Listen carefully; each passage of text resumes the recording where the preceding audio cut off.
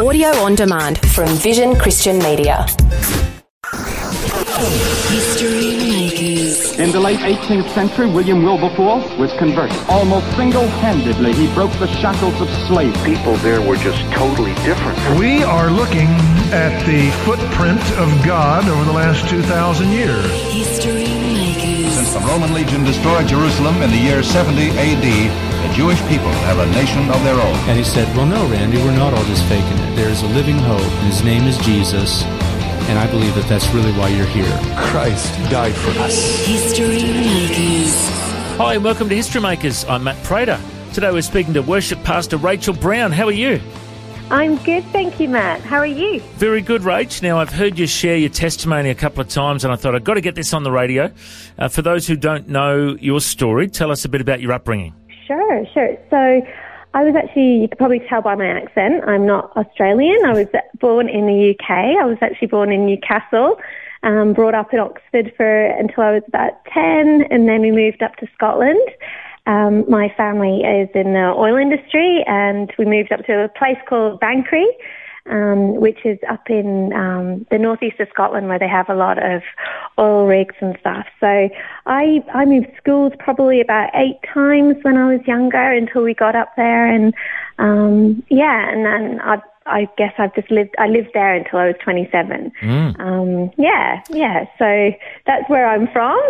But at 27, that's when our journey with God started, and we've been in Australia for the last 12 years, yeah. Wonderful. Well, let's find out a bit of your faith journey. Tell us a bit about, did you have a religious upbringing? Yeah, no, my family wasn't religious at all. My grandma, she was Methodist, or she is a Methodist, I should say, and my aunt, she also is a Methodist, and the only time we ever really encountered church or God or religion or anything like that was when we'd go and visit those family members, and they would take us along to church, and my dad's brother actually is a born-again Christian, and whenever we would see him, he'd always say, come along to church, and we'd go along, and they were very happy, clappy, and, we used to think, my uncle's rather strange, but now I understand obviously all about it, but yeah, we didn't have any real concept of faith in our family, other than, believing, that there's a God, and,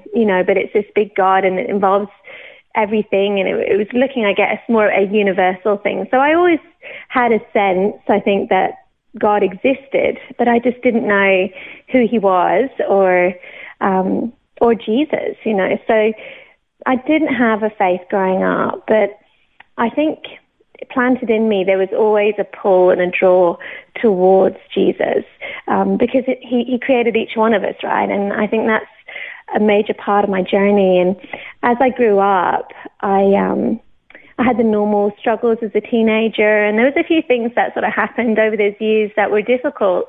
But what it did drive me to do was to just be successful, to work hard, to do all the things that the world says will complete your life, So I spent a lot of my time going, well, I've got to hit these markers, and if I hit these markers, then I will be happy, and I will have made it, and I will find my purpose and reason for living. And so, I did well at school, and I went off to university, and I did well at university, and we, my husband, who's my boyfriend at the time, Mike and I, we bought our own house, and, we had our cars, and I applied for this position in London, and I beat 3,000 people to one of 5 positions in this graduate management traineeship, most really sought after traineeship down in London. I went down there. It was a very exciting time, but there was always just this nagging me that, there's something more, that it just wasn't fulfilling me. And I was so confused, because I was like,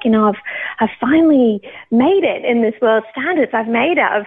I've done all the things that I'm meant to do. I'm on a track of having a profitable and rich life and an exciting life, but I was just so empty, and I was so, I was sad, and I put on a real front in front of people, like that life was good and life was great.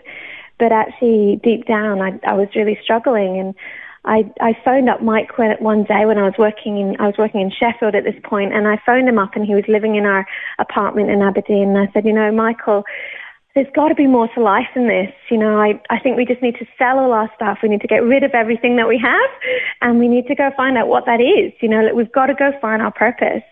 And Mike, he's always one for an adventure, and he said yes, thankfully. So, you know, it was actually a miracle. We managed to sell our apartment within a week for 3 times the amount we bought it for, and that just paid and made a way for us to go on this adventure. And we look back now and we realize that God really had his hand on that, and he was drawing us and pulling us over to Australia. And we left the UK and we started our travels, and as we went around on our travels, we went to India and Southeast Asia, and we were traveling through those countries for about 5 months. And everywhere we went, we just encountered God along the way and had people speaking into our lives about Jesus.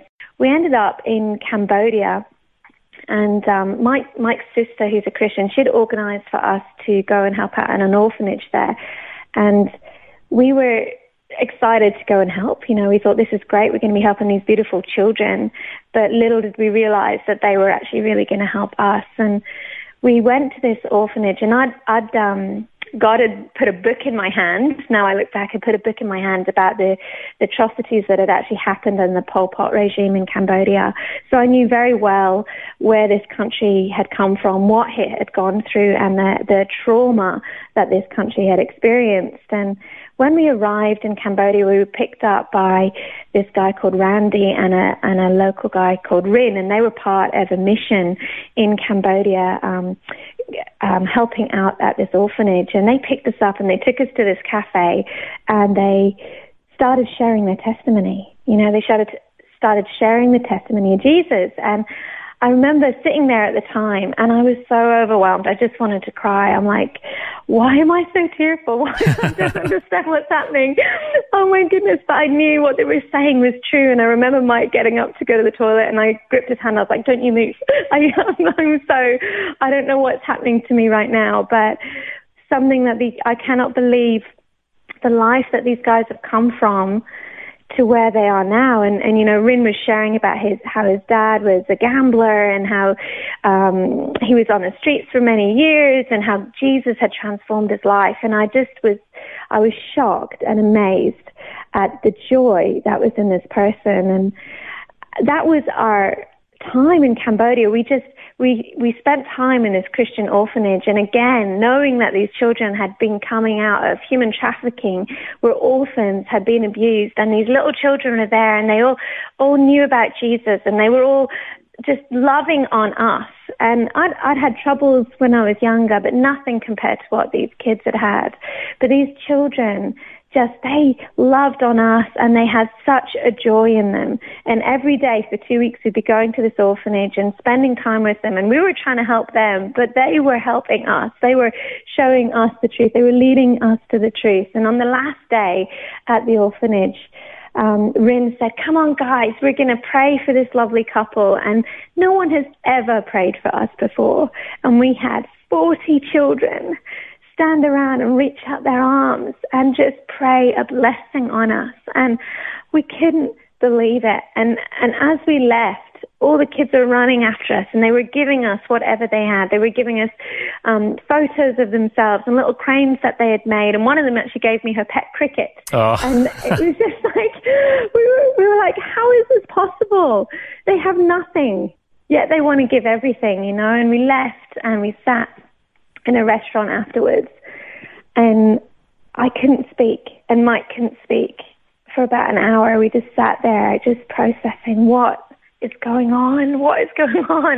And God was just moving in our heart. And it was at that point I just looked at Michael and I said, Mike, I believe there's a God, and I believe it's this Christian God they've been telling us. And Mike turned around and looked at me and he said, you know what, Rachel, I believe that too. And it was at that point we realized that Jesus was real, that he existed, and that we needed to get to know him. And after we left Cambodia, we traveled a little bit more, and God kept, you know, I went and picked up a Bible from one of these like travelers' shops, you know, and started to try and read it because I knew that there was truth in there. And we ended up coming over to Australia, and I jumped online, and when I was living in London, one of the girls I was living with actually told me about the Alpha Course, and she wasn't a Christian, but she had heard about the Alpha Course, and she thought it'd be really good to go along, and she's like, if there's a God, we should really know who he is, and I was open to that, and so I knew about the Alpha Course. So I thought, right, if we need to know about Jesus, we need to get to this Alpha Course. So I jumped online and I Googled in Brisbane, churches in Brisbane, and the top 5 churches I emailed and said, do you run an Alpha Course? And 3 of them got back to me and actually said to go to New Hope Brisbane. So that Sunday, I went to New Hope Brisbane, and I said to Mike, I'm going to go on my own. I'm going to check it out, make sure it's not weird. I'm going to go and find it. And I remember driving up and down. I was trying to find the Roundhouse Theatre. I've never been in Brisbane. I didn't know where I was meant to go. And I was like, God, if you're real and you want me to know you're going to have to get me to this church. And after I prayed that, I found it, amazingly, and I walked in. And I was like, this isn't church. This isn't what I know. In the UK, it's all these old Anglican buildings, and they're beautiful, and that's what I grew up knowing. But as I walked in, I saw this awesome worship team, worshiping at the front, and all these people with their hands lifted up. And I stood there, and I was like, okay, so this is what we do. We sing these words, and we join in. So I start singing the words of God. And as I start singing the words of God, I start crying. And I'm like, why am I crying? why am I crying? And I'd run to the bathroom and I'd wash my face because I was so embarrassed. I thought, oh my goodness, everyone's going to think I'm crazy, And then I'd go back out and I'd start singing again. And I'd just start welling up and crying because God's word was ministering to me. And I knew, my spirit within me knew it was true. And I'd run back to the bathroom and clean my face and go and sit down. And anyway, on that day, the pastor shared the message. And when they were sharing the message, I just knew it to be true. And they said, when you're, do you want to know Jesus? They gave the altar call, and I put my hand up and I was like, yes, I want to know him, and I'm crying again. I want to know him. And the pastor said, come and see me at the end and we can talk to you about your new faith. Now, I thought he meant at the very, very end of the service, after everyone had left. So I waited until we were all in the coffee area after the church to go and approach the pastor. And I walked up to him and said, hello. And the pastor turned around to me and said, hello, how are you? How can I help you? And I looked at him and I said, you said to come and see you after the service, And he looked at me and said, oh, okay. And I just burst into tears, turned on my heel, ran out the church, ran up the road, sat in the car and cried my eyes out. I was so embarrassed. And I thought, what? I thought I was going crazy. I was like, what is going on with me? But something that the pastor said that day was that don't let your pride get in the way of you knowing Jesus. And that spoke so much to me because I knew that behind all these tears and behind me running out and all this shame was pride stopping me from fully going forward with God, and I just decided then and there, I'm coming back, I'm going to stay, I'm going to find out about Jesus, and next week I'm bringing Mike. I went home, I'm like, honey, you got to come with me. I keep running out of church and crying. So he came with me, and that was us in New Hope Church, and it became our home, and everyone just loved on us, and week after week, the messages that were shared just cultivated the faith in our hearts, and we just knew because we knew it was true, because God's Spirit came in and he brought such healing. We were healed, we were set free, we learned how to forgive, and I've never been the same, and I'd never want to go back ever to what it was like before. I knew that I was home, that I was in the kingdom of God, and this was the only way for us, and then we've lived our lives like that now. We don't have a plan B, we don't have a plan C, we only have a plan G, which is plan God, and we're going to follow him the whole way. So, yeah.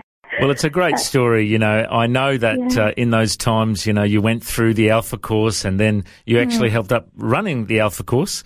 You guys, of course, got married in the church. You've had a couple of kids in the church. You're now on staff as worship pastors. And, it's a great transformation story of how, you've got a hold of the call of God and now you're giving it all to Him.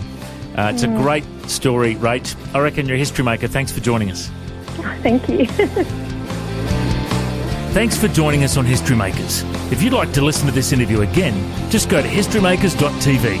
There you'll find links to Facebook, Twitter and Instagram. You can subscribe to our iTunes podcast or check out our YouTube clips. History Makers is a faith-based ministry and we appreciate all of your support. The vision of History Makers is to share the good news of Jesus all over the world.